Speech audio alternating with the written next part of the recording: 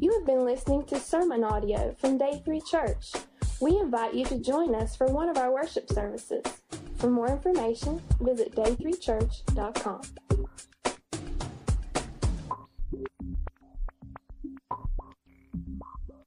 Good morning. A couple of notes on the video kind of before I jump in.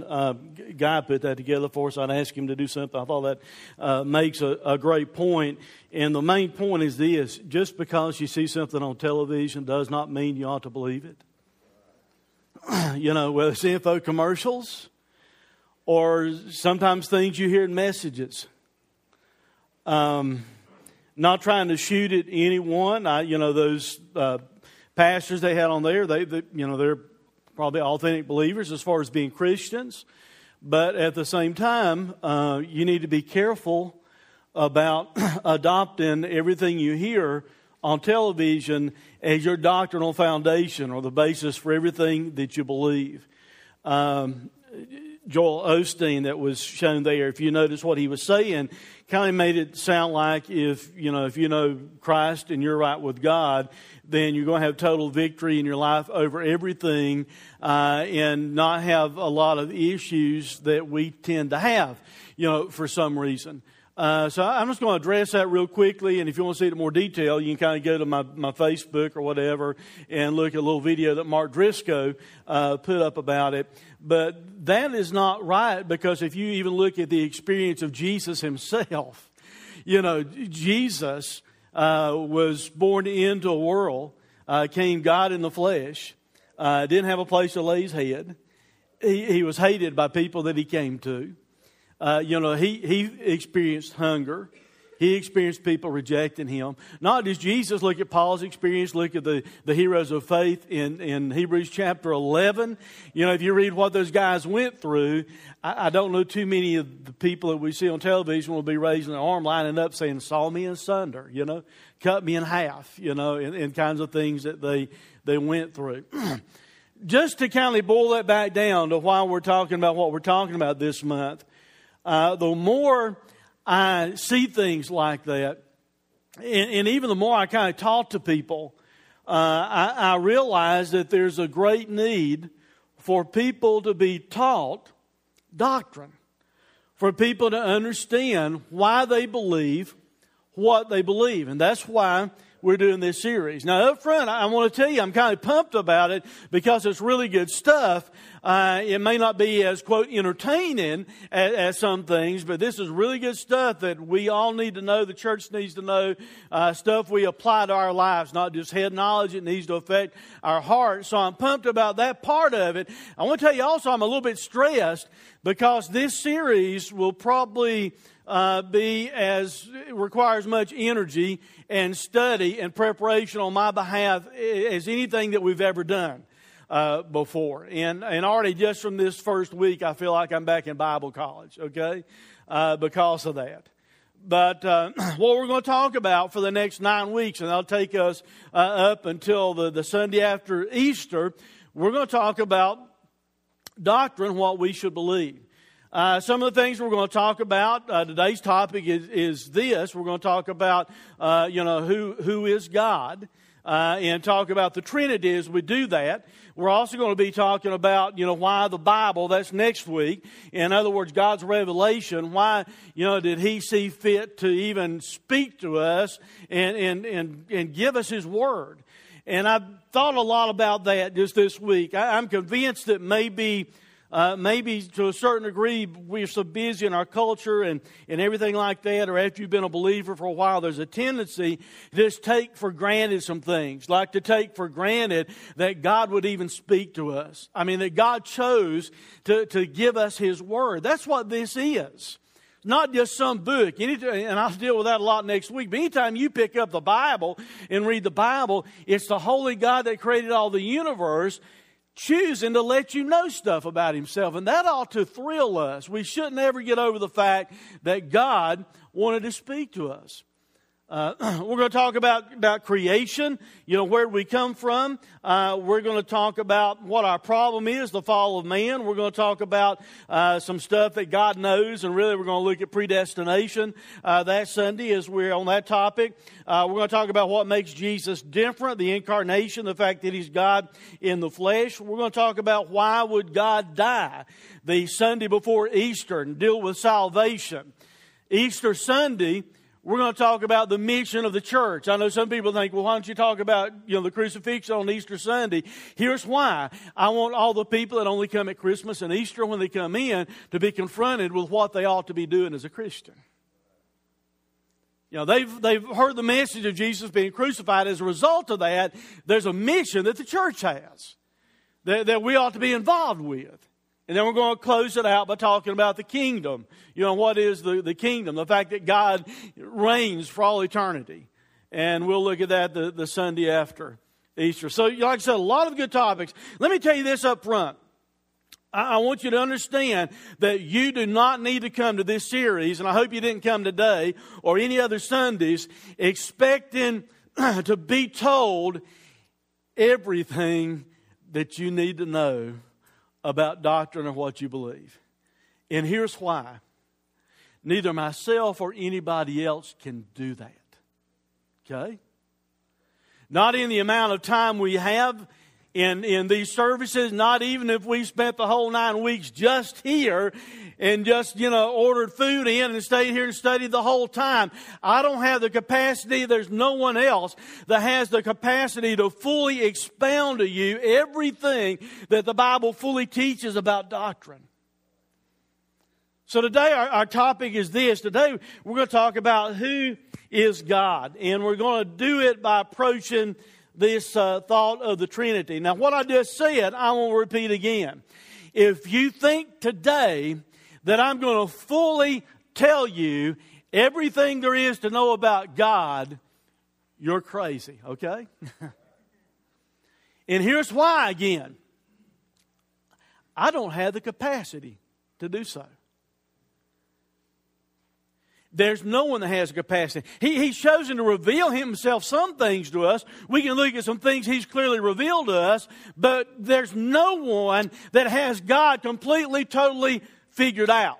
And if you hear someone trying to tell you that, whether it be face to face or on television, if they try to come across like they have God completely, totally figured out, they are either lying to you or they are deluded about their own cognitive abilities, okay?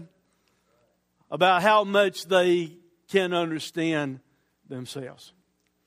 So as we look today at who is God and talk about the Trinity, that's how we're approaching. In other words, we're going to look at God as the Bible teaches some things about Him as being the Trinity or the triune God or the Trinitarian God for some of you theologians out there that may have heard some of those terms before. That's what we're going to be looking at. Our send-off text today, and I'll kind of come back to it a couple of times, is this. It's found in Matthew. When Jesus was being baptized. And the Bible says as soon as Jesus was baptized, He went up out of the water. At that moment, heaven was open, and He saw the Spirit of God descending like a dove and lighting on Him. And a voice from heaven said, "This is my Son whom I love, with whom I am well pleased." Now, I want you to notice something in that text. Clearly, you have all parts of the Trinity shown in this passage of Scripture. They're all there at the same time. They're all actively doing something. And that's significant because I'll come to this later on in the message. Some people kind of believe that there's one God and He just kind of morphs Himself, into the Holy Spirit or morphs Himself into Jesus. But here, simultaneously, you have God the Son being baptized, you have God the Spirit descending from heaven, and you have God the Father speaking from heaven, and they're all three active and involved at the same time. Now, some people scoff at a doctrine called the Trinity. There are some denominations, churches out there that try and scoff at it and say it's not true. One of the reasons they will do it is because of this verse and other verses, but primarily this verse found in Deuteronomy chapter 6. And God says, "Hear, O Israel, the Lord our God, the Lord is one." So people will point at that and say, well, the Trinity can't be true. If God is only one, then surely it's just the Father that's God, and Jesus is something less, like a created being, or the Spirit is kind of just, like a spirit, an impersonal force, and not really, God. Well, the problem comes is that they fail to understand that the Hebrew word that's translated one is a Hebrew word ichad. And the word literally means this, a collective cluster. It means united. So even when God chose to say this in the original Hebrew language, God said, "The Lord our God, the Lord is one." As He's inspiring Moses to write this down, the word one literally means a collective group or something that's united.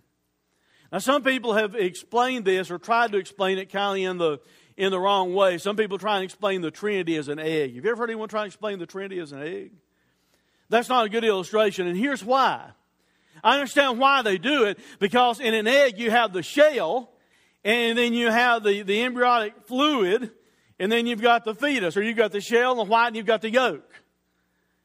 But if you were to take those three elements apart and scientifically look at them, the shell is made up differently than the fluid, and both are made up differently than the yolk. They're not exactly the same substance if you were to test each one.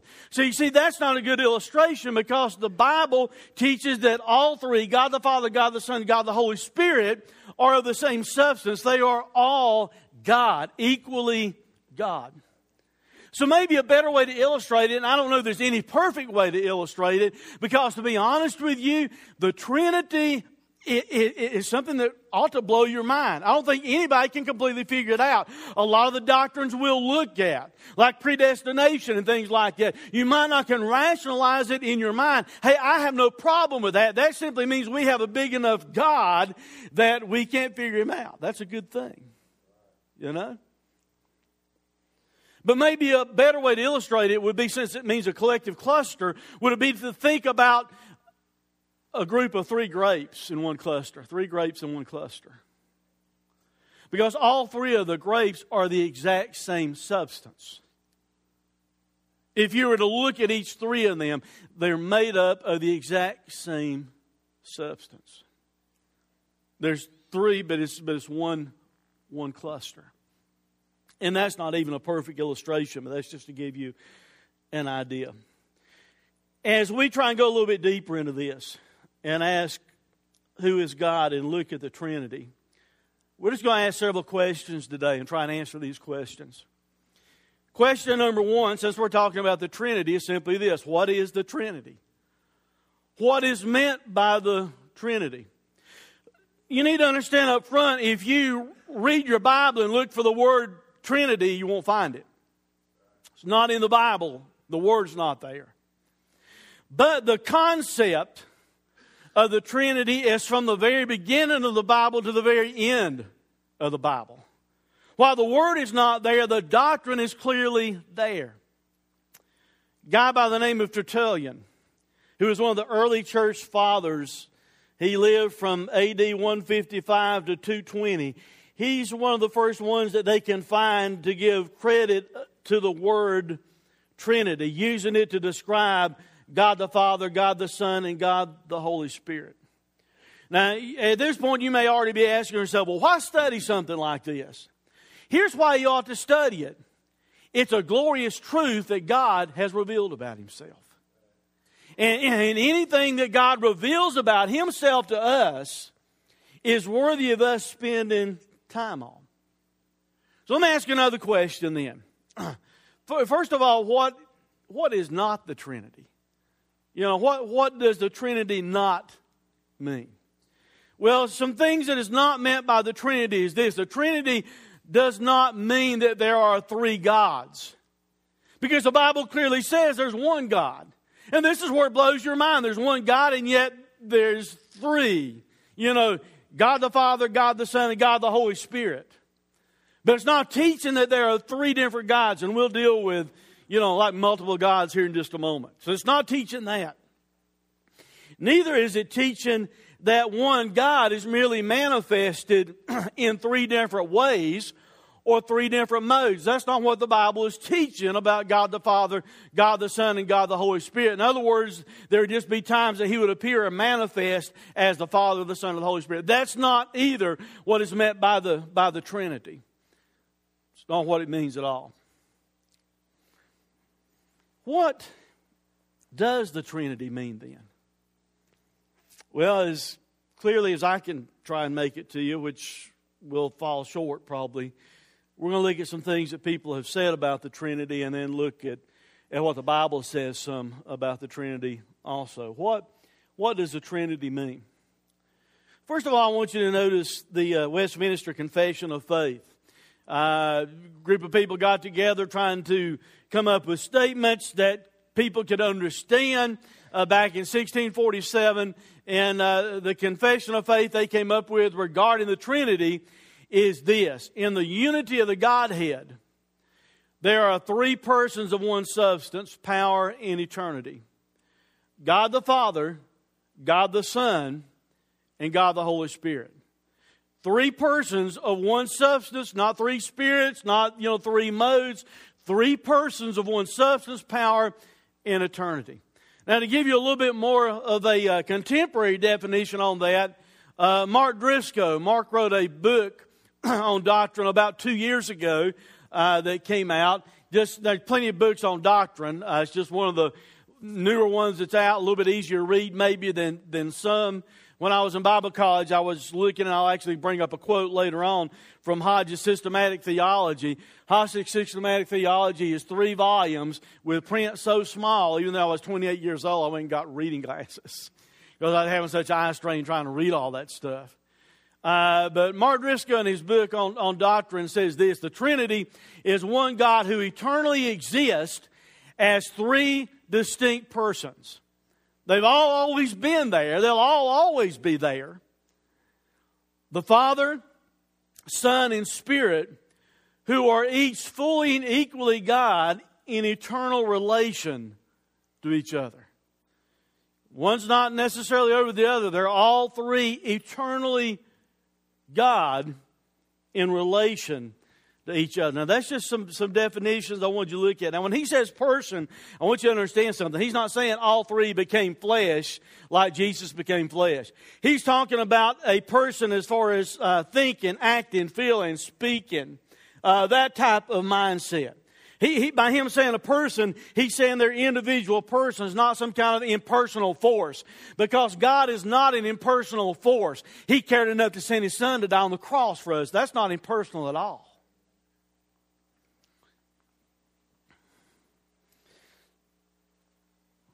Why is the Trinity? Go to the next slide first.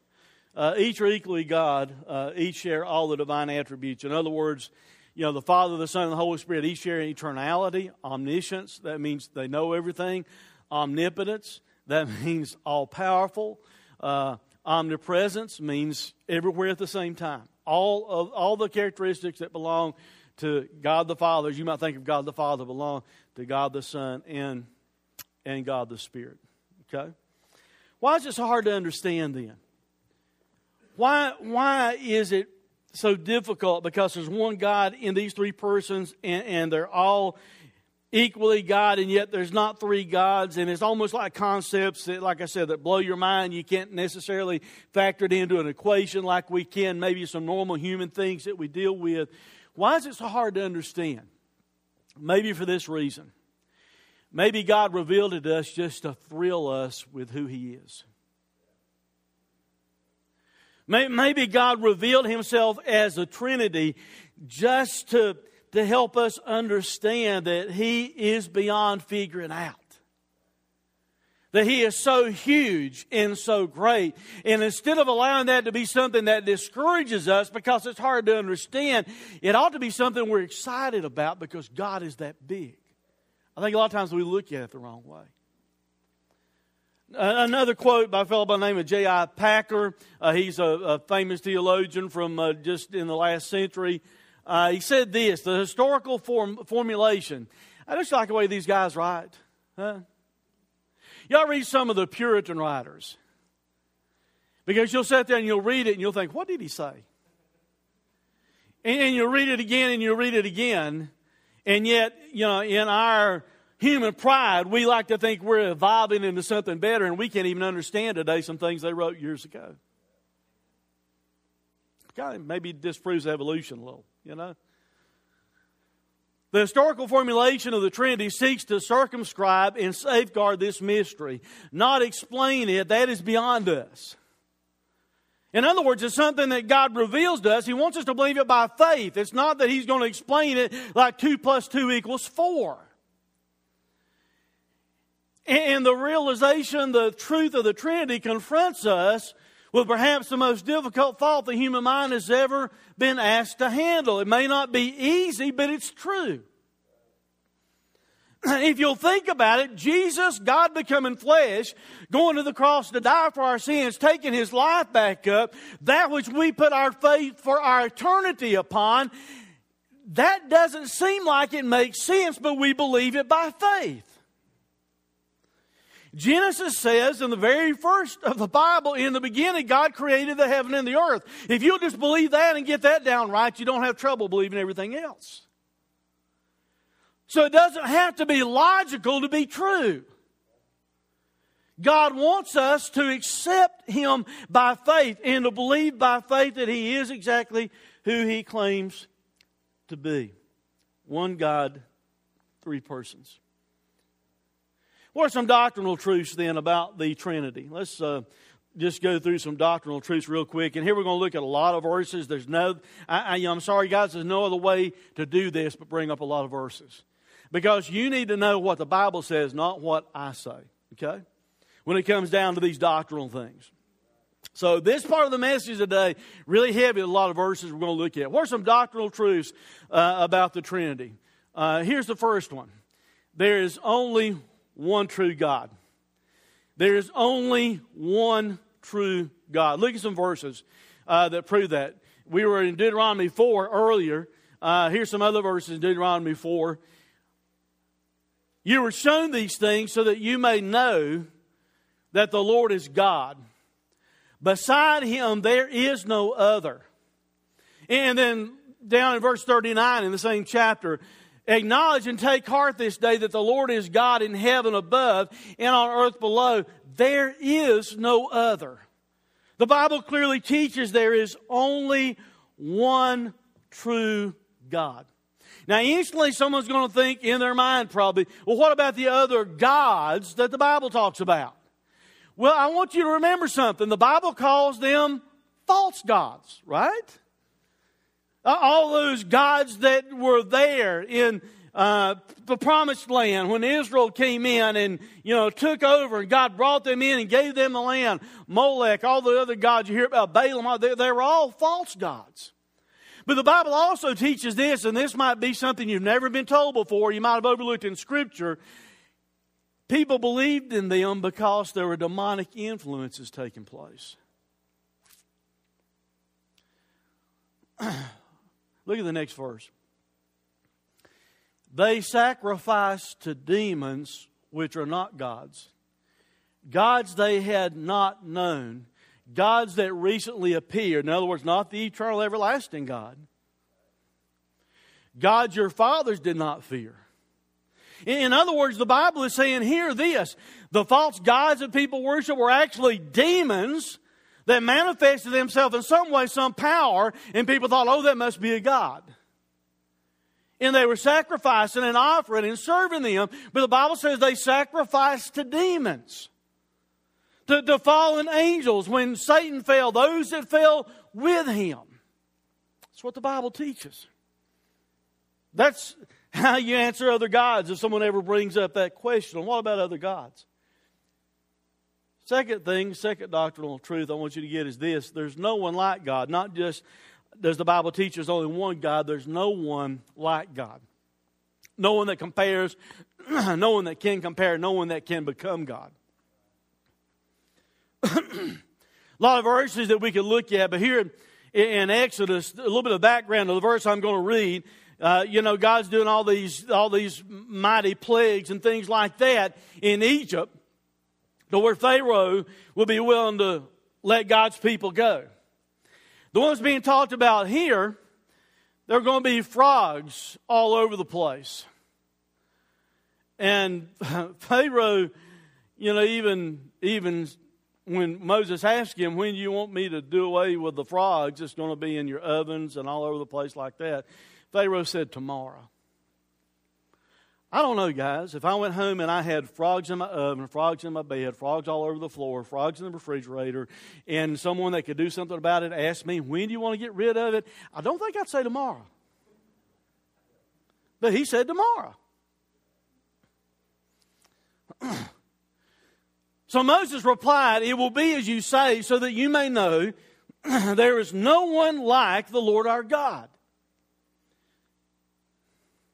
Isaiah 14:14 actually lets us know this.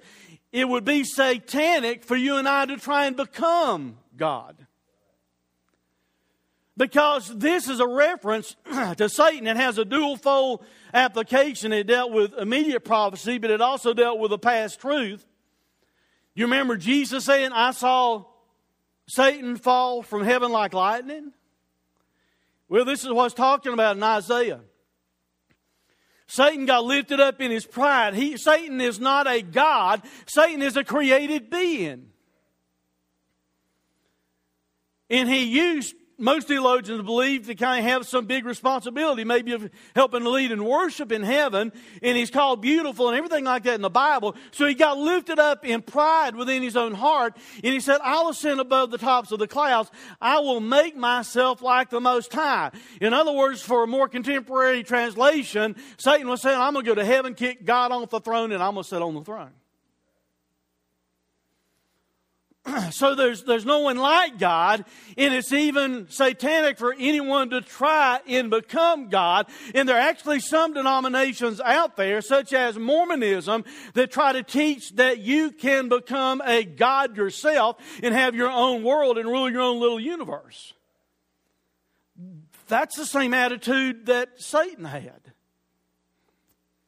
I saw someone shaking their head like, man, that's crazy. Here, let me just go ahead while we're on this. Let me show you how crazy that really is. They believe that there's a Father God and a Mother God in heaven initially, and they had celestial sex. And that's why they believed in having more than one wife, because their mentality is you've got to have as many kids as possible for the souls of all the offspring, spiritual offspring of Father God, Mother God, to come and live on the earth. That's what they believe. I'm just telling you what they believe. I'm not shooting at them. I'm telling you what their own doctrine says. And they believe that you, by following what they tell you, can become a God yourself, go have your own planet, your own celestial God mother, and have spiritual being kids. That's what they believe. Sounds a little bit connected to sex craze to me, but our culture's like that. I'm sorry, that's the way our culture seems to be. Thirdly, the Father, Son, and Spirit are all equally declared throughout the Bible. In other words, all through the Bible, you've got God the Father, God the Son, and God the Holy Spirit being equally declared. Here's some examples of that. We'll look at some verses. Here's another example. I read you an example to start with in Matthew, where you had Jesus being baptized, the Holy Spirit descending, God the Father speaking, showing all three. Here in Ephesians chapter 4, it says this, there is one body and one Spirit, just as you were called, to one hope when you were called, one Lord, that is speaking about Jesus, one faith, one baptism, one God and Father of all, who is over all and through all and in all. So here in the New Testament, we're told once again, there's God the Father, God the Son, and God the Holy Spirit. You got an example of all three of them. Here's an example of the Father and the Son. John chapter 1, verse 1 through 4. In the beginning was the Word, and the Word was with God, and the Word, get this, was God. The reference to Word is speaking of Jesus. Jesus is God. And the Word was God. He was with God in the beginning. Through Him all things were made. So Jesus is God. He's also Creator. He's God's agent of creation. We'll see that in a moment in other verses. Without Him, nothing was made that has been made. In Him was life, and that life was the light of men. So there you have in those verses a picture of God the Father and God the Son both being co-equal, and God the Son having some creator responsibilities, doing things that we recognize that God the Father did. John 1:14 says this, "The Word became flesh," once again talking about Jesus, "and made His dwelling among us. And we have seen His glory." Notice what it says. That's why I underline this stuff. "The glory of the one and only." He's saying Jesus, when you look at Him, you see the Father. If you want to see what God the Father's like, how glorious He is, look at the Son, who came from the Father, full of grace and truth. Look at some examples of Jesus claiming to be God. You see, there are actually some people out there, some Bible teachers and theologians and maybe pastors you may run into on television or other places. There are people that will claim, especially liberal theologians, they will claim Jesus never claimed to be God. Did you read your Bible? I mean, we just read verses about Him being God, but Jesus Himself did claim to be God. And yet people try and say He did not. Jesus said to them, "My Father's always at His work to this very day, and I too am working." And then notice this, "For this reason the Jews tried all the harder to kill Him. Not only was He breaking the Sabbath, but He was even calling God His own Father, making Himself equal with God." That's why the Jews were so upset. That's why the Jewish leaders wanted to get rid of Him.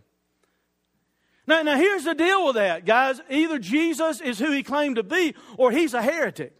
You can't have it both ways. If I were to come up here one Sunday and say Lynn Parsons is God, my wife would laugh the hardest, along with my kids. Because you would know that's not true. But some people want to say Jesus was just a good teacher. Jesus was just a prophet of some type. All right, then, if He is, He's one that claimed to be God, which will make Him a heretic. He's either who He claimed to be or not, one of the two. I subscribe to the fact that He's God in the flesh, because that's what the Bible teaches. Look at the next verse. Jesus said, "I and the Father are one." Matthew 26, Jesus remains silent. He's there in trial, being questioned. The high priest said to Him, "I charge you under oath by the living God, tell us if you're the Christ, the Son of God." And then Jesus said, "Yes, it is as you say." Jesus replied. Hebrews chapter 1 and verse number 8, "But about the Son, He says, your throne, O God." What did that just call Jesus? God. "Your throne, O God, will last forever and ever." So Jesus is God. Well, some examples of the Holy Spirit being God. Let me give you one primary example. Plenty of others, but we don't have time for all those. Acts chapter 5, verse 3 and 4. Remember the story about Ananias and Sapphira? They decided that they were going to lie because they wanted pridefully to be recognized as giving money, because everybody else was selling possessions and giving money. And they sold a lot of land, and they didn't have to give it all anyway, but they made it sound like they gave it all, so they told a lie. So Peter said, "Ananias, how is it that Satan has so filled your heart that you have lied to the Holy Spirit and have kept for yourself some of the money you received for the land? Didn't it belong to you before it was sold? And after it was sold, was it the money at your disposal?" In other words, you didn't have to lie about it. You didn't have to contrive this thing to make yourself look like you're better than what you were, doing more than what you did. What made you think of doing such a thing? Now notice, earlier in the verse, he said you lied to the Holy Spirit. Notice what it says here at the end of verse 4. You've not lied to men, but to who? God. So the Bible clearly teaches God the Father is God. Jesus the Son is God. The Holy Spirit is God. And to seal the deal a little bit on that, I want you to look at some examples of the Trinity being involved in creation. I pointed out to you a minute ago, I talked about Jesus being creator. In the beginning, God created the heavens and the earth. Now the earth was formless and empty. Darkness was over the surface of the deep. And the Spirit of God was hovering over the waters. God the Father, God the Son, shown there. Next verse. Then God said, let, what does it say? Me? Us. Let us make man in our image and our likeness. I will submit to you unless you accept the Trinity as being true. There is no way to explain that verse. Because it does not make any sense whatsoever for God to be talking about Himself if He's one individual God and Jesus and the Holy Spirit are something less than God, for it to be said, let us create man in our image. The reason that phraseology is used because God the Father, God the Son, God the Holy Spirit is going to create man in their image. So the Bible clearly teaches that all three are involved in creation. Talking about Jesus in Colossians. He's the image of the invisible God, the firstborn over all creation. He's talking about Jesus.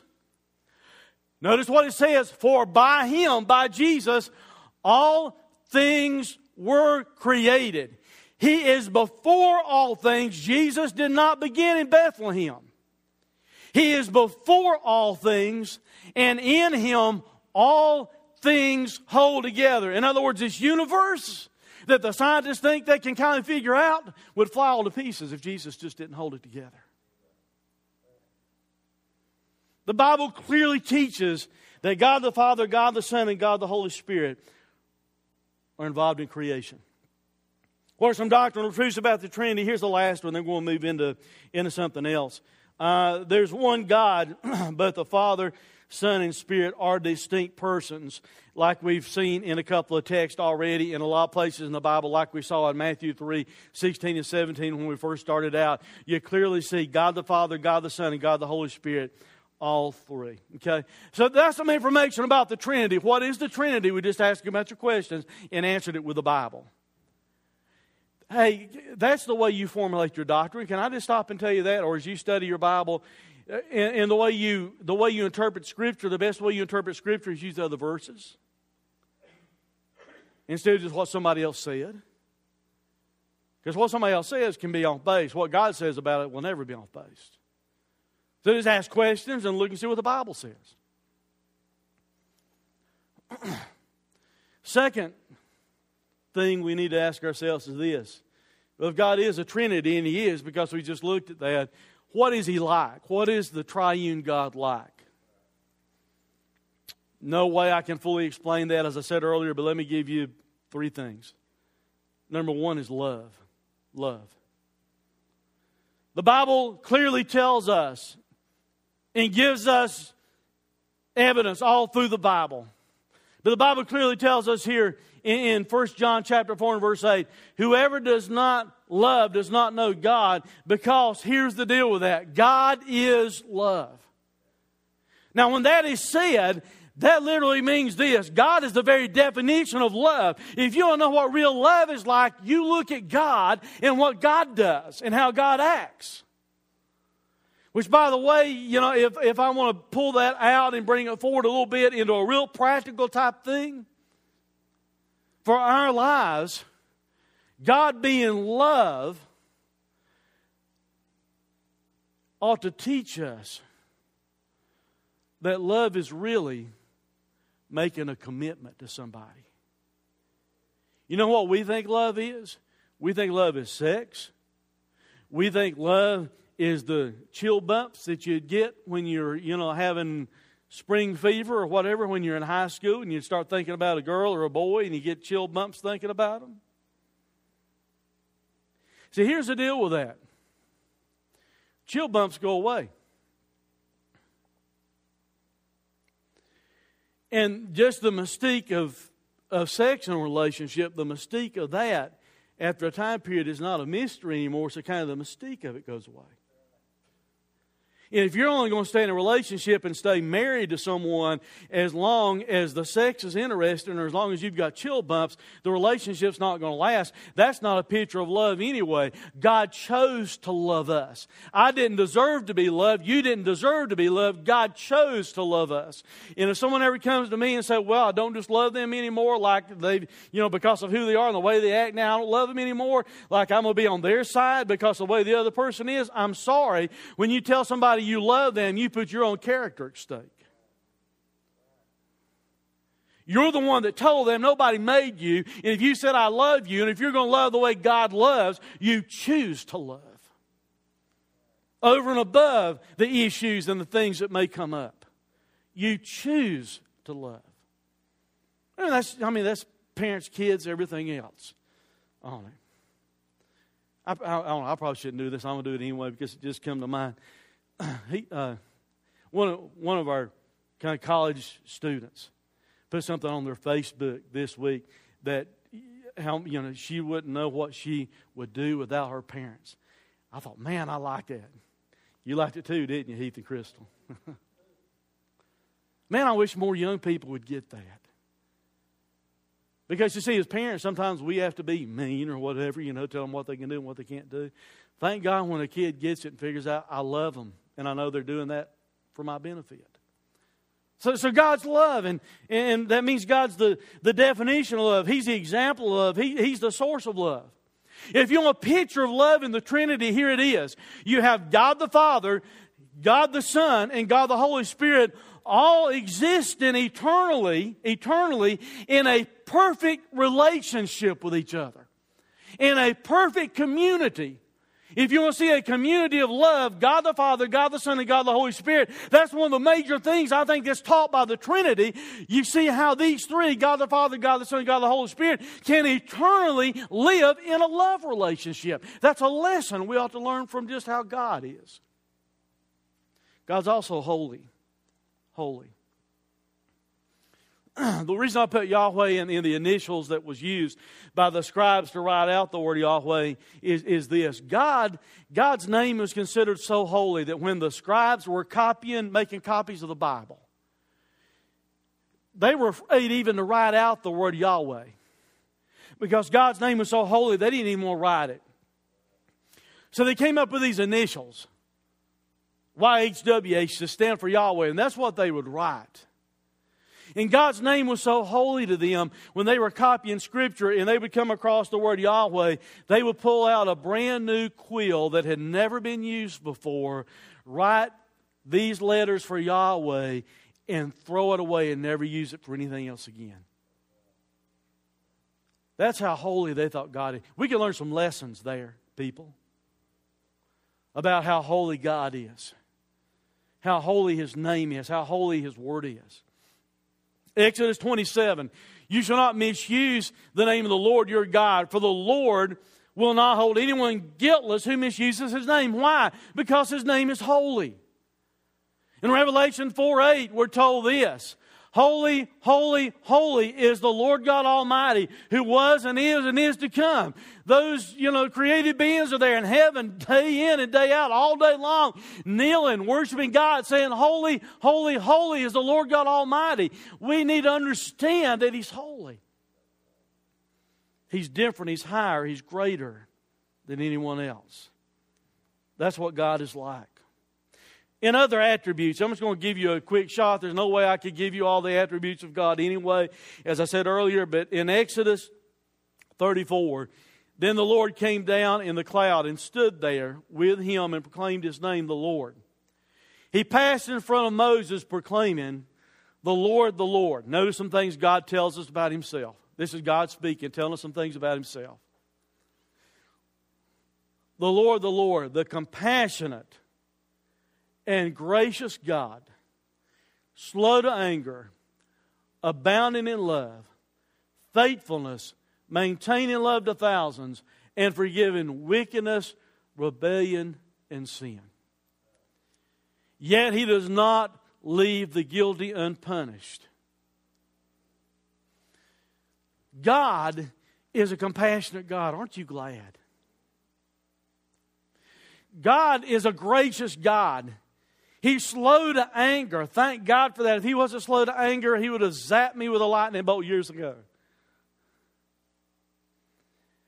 He's abounding in love. He's faithful. We can depend and trust in Him. He maintains love to thousands. He forgives wickedness. He forgives our sin. Thank God for that. That when we trust in Jesus, He forgives our sin. But He is also a just God, and that means short of Jesus, He will judge you for your sin if you fail to receive Christ as Savior. That's just some other attributes, just a quick shot of other attributes. Number three, third main thing I want us to talk briefly about this morning is this. What are some major doctrinal errors concerning the Trinity? I know some of this is heady stuff. I told you up front, it's not entertaining. It's not what we're about today. We're trying to teach you some foundational things that you need to know.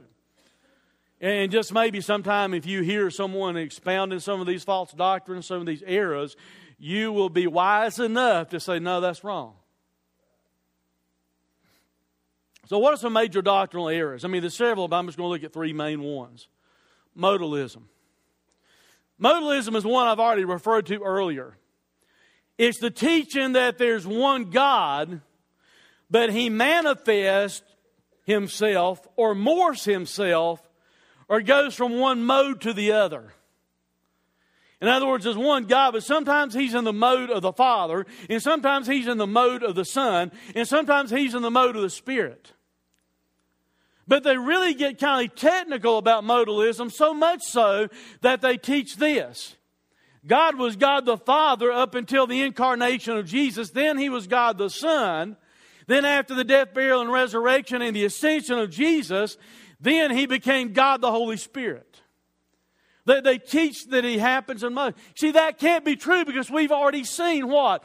God exists at the same time. God the Father, God the Son, and God the Holy Spirit are all present in the Bible, present in the same Scriptures, all actively doing something. So modalism is not correct. And if you ever hear someone put it like that, that is not correct because God is simultaneously active. Arianism is this, and some of you have heard of, like the Aryan race. That's not what it's talking about. This is a doctrinal belief that based on someone's theology by the name of Arian. But Arianism is something that's really adopted by the Jehovah's Witnesses. They hold this view. It teaches there's one God, and since there's only one God, that Jesus as the Son cannot be fully God, and the Holy Spirit cannot be fully God, so Jesus must be something less. I don't invite you to get in a debate with people a lot of times, because if you have a Jehovah's Witness knock on your door, you need to understand something. In this area, they have been specifically trained in how to try and tear down the faith of a Baptist. The reason I know that, my first full-time pastorate, they went and knocked on the door of one of my members. He lived right down the street, so they just assumed he probably went to that church, which they assumed right. But he invited them in, and when they sat there and they started talking to him, he lied to them, and he told them that he was an Orthodox Jew. They had no idea how to deal with an Orthodox Jew. They got up and left his house and never even said a word to him. Hadn't been taught how to deal with an Orthodox Jew. They'd been taught how to tear the faith of a Baptist down. They just got up and left. But one of the points I have made with them before, when they try and make it sound like they're just like me if they come to my door, is that you don't believe that Jesus is the Son of God in the same way I believe it. And they'll try to say, oh yes, we believe He's the Son of God. No, they believe He's the Son of God in the same way that they think they can become sons of God or we can become sons of God. That's how they view it. They do not believe Jesus to be God in the flesh, eternal God, who's always lived and will always live. So they teach that Jesus is something less than God, which is an error. It's wrong that they hold to. Tritheism is this. Tritheism consists of three equal, dependent, and autonomous deities. In other words, tritheism is teaching that there are three gods. Not one God who reveals himself in three distinct persons who are all of the same substance because they're all God. They teach that there are three different gods, and that's the view that Mormonism holds because they're believing that they can become a god and have their own universe, have their own planet to rule. Here's another doctrinal statement out of Hodge's Systematic Theology. I started to say I hated this series of books. I didn't hate it because it taught me a lot of neat stuff, but man, I hated reading 3 volumes. They're all about that thick, and the print's so small. Like I said, I had to get reading glasses. I thought I was going to die that semester in Bible college. Here's something that's said by a quote by E.A. Park. The doctrine of the Trinity does not on the one hand assert that 3 persons are united in one person, or that 3 beings in one being, or that 3 gods in one God. That's the tritheism we just talked about. Nor on the other hand that God merely manifests himself in 3 different ways. That's a modalism that we just talked about. But rather that there are 3 eternal, personal distinctions in the substance of God. I know that's mind-blowing. But I'm personally glad God is mind-blowing, aren't you? I'm personally glad that our God is so great that we cannot completely figure him out. Now, I'm going to close by covering some things pretty quickly because I want us to close by looking at some practical applications to our lives from the Trinity. Because you may have been sitting here so far through this and you're thinking, sounds like I'm in Bible class, sounds like I'm in Bible college, and you may be wondering, why does that matter to me? Why does any of this matter to me? In other words, you may not have been thus far in this series, which just started today, riveted to your seat just by doctrinal truths, okay? Although you should be.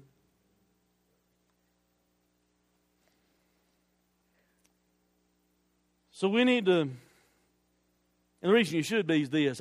I would love for, anytime you defend your faith, I'd love for people to think about you and about this church, that those people actually know what they're talking about.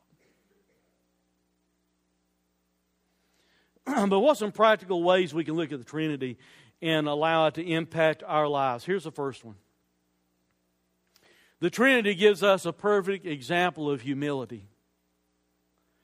You have the Son willingly becoming flesh and willingly humbling himself before the Father. It gives us a picture. It teaches us humility. The Trinity operates in humility toward each other. It's not a prideful thing of me first or me first or me first. The Holy Spirit in humility, his primary reason that he sent is to teach us about Jesus. To remind us of the things that Jesus said. That's what Jesus said himself. To serve as our guide and our comforter. But it's not like they're in competition with each other. There's humility there. And we can look at the Trinity and see that you and I need to practice humility toward other people. We also need to humble ourselves before God. Second practical application is this. The Trinity gives us a powerful example of love. We've kind of already talked about that. But I don't know there's any clearer, stronger picture of love than the Trinity, because God the Father, God the Son, and God the Spirit always love each other. They exist, as I said earlier, in an eternal community of love. We can learn a lot of things about love just by looking at the Trinity. And the Bible tells us we're to love. The Bible tells us we're to love our family. We're to love our friends. We're to love our neighbors. The Bible even tells you you're supposed to love your enemy. Jesus said that. You're supposed to love your enemy. And we can learn a lot of lessons about love by looking at how God loves. See, God loves even though we didn't deserve it. I was a sinner. I deserved to go and spend eternity in hell. So do you. But God loved us enough to send His Son.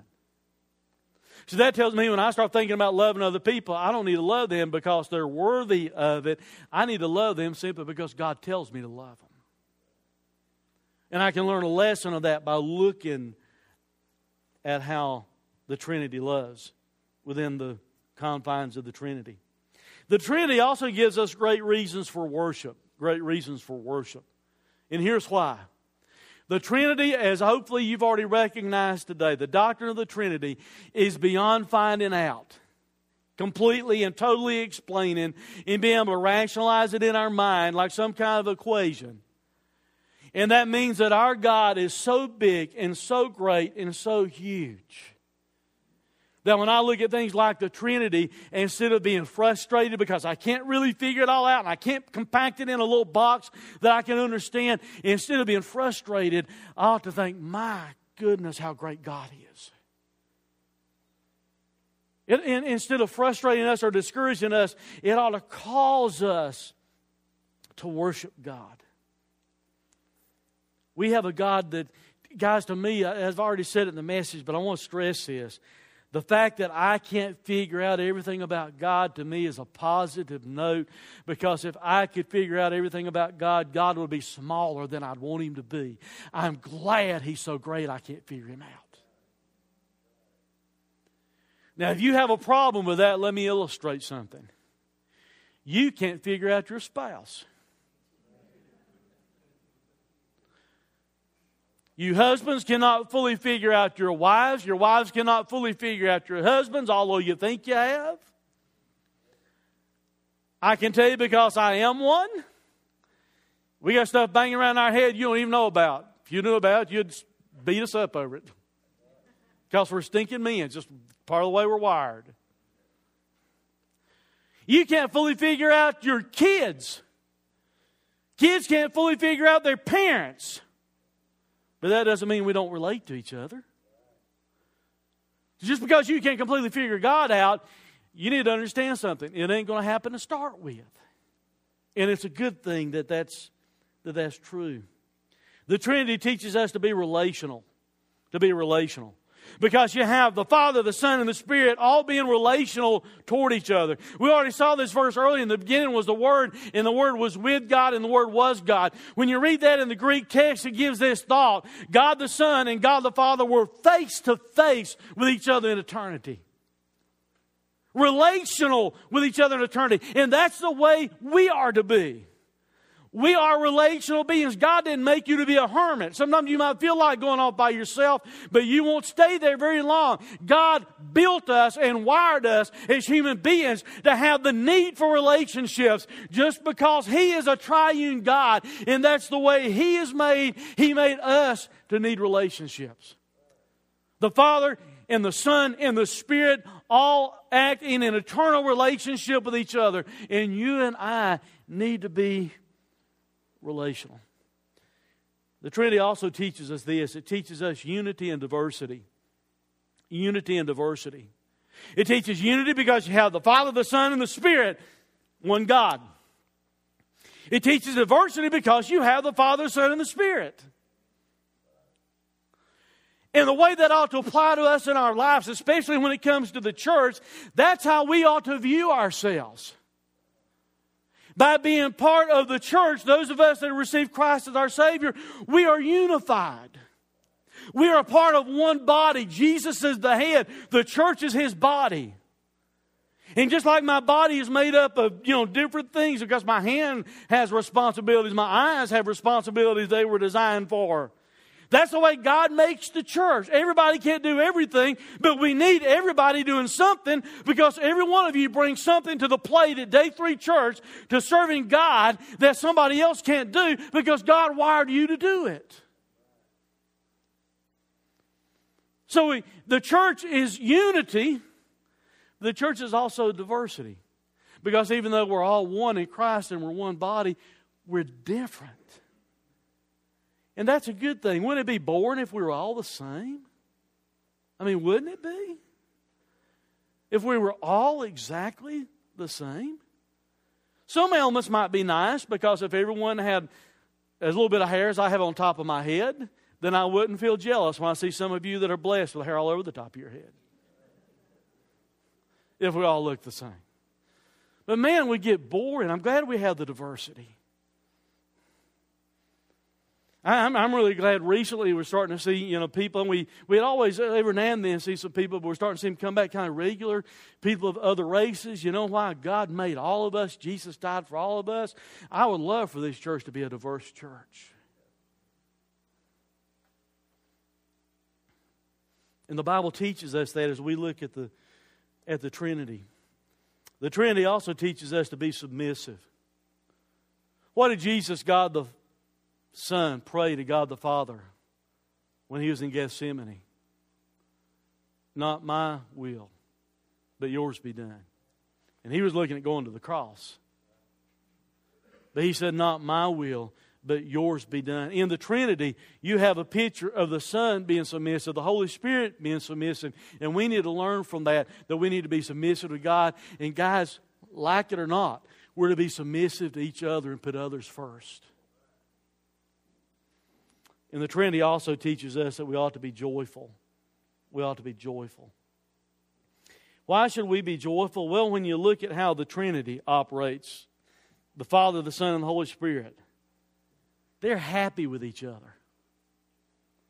They exist in eternal joy. They're happy with each other. And we ought to learn lessons from that and be happy with each other. That's one reason the Trinity ought to cause us to be joyful, but not just because God's happy in Himself, and we ought to be happy among ourselves as we relate to each other, but we ought to be joyful simply for this. We ought to be joyful that the Creator God, the great unknown God of all the universe, chose to even reveal to Himself to us as the Trinity. That ought to thrill our hearts and give us joy because God decided to show us the grand truth of Himself being the triune God. Because in this, here's the deal. We have a Father that loves us enough to send His Son. We had a Son who loves us enough to die on the cross and take His life back up to prove He had done everything necessary for our salvation. We have God the Spirit who loves us enough to convict us of our sin. And when we receive Christ as our Savior, to come and live in our lives and guide us, and not just guide us, but the Bible teaches, keep us sealed until the day that we're in the very presence of God. Let's pray.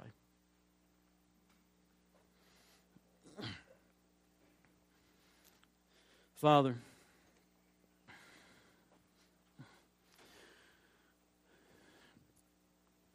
Lord, we just thank You that You chose to reveal Yourself to us.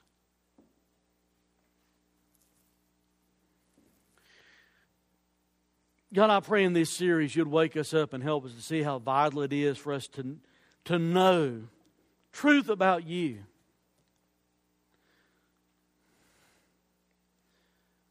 God, if we ever come to this place or any church just because we want to come and hear good music, or because we can come here and wear blue jeans instead of suits, or whatever the case might be.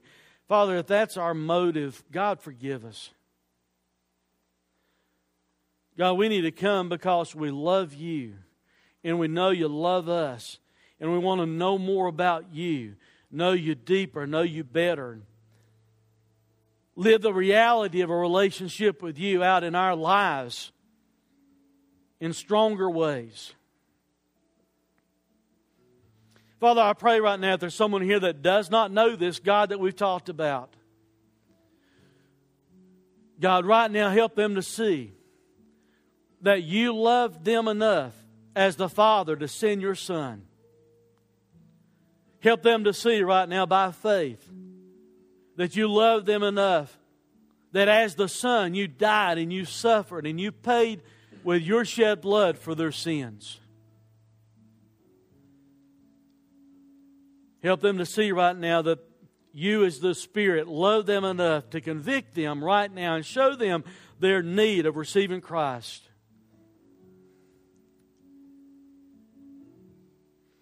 And Father, for those of us that already know Christ and we already have this relationship with You, God, maybe we've maybe we've been guilty of taking it as old hat, as something second nature, as something that doesn't thrill us anymore as it should.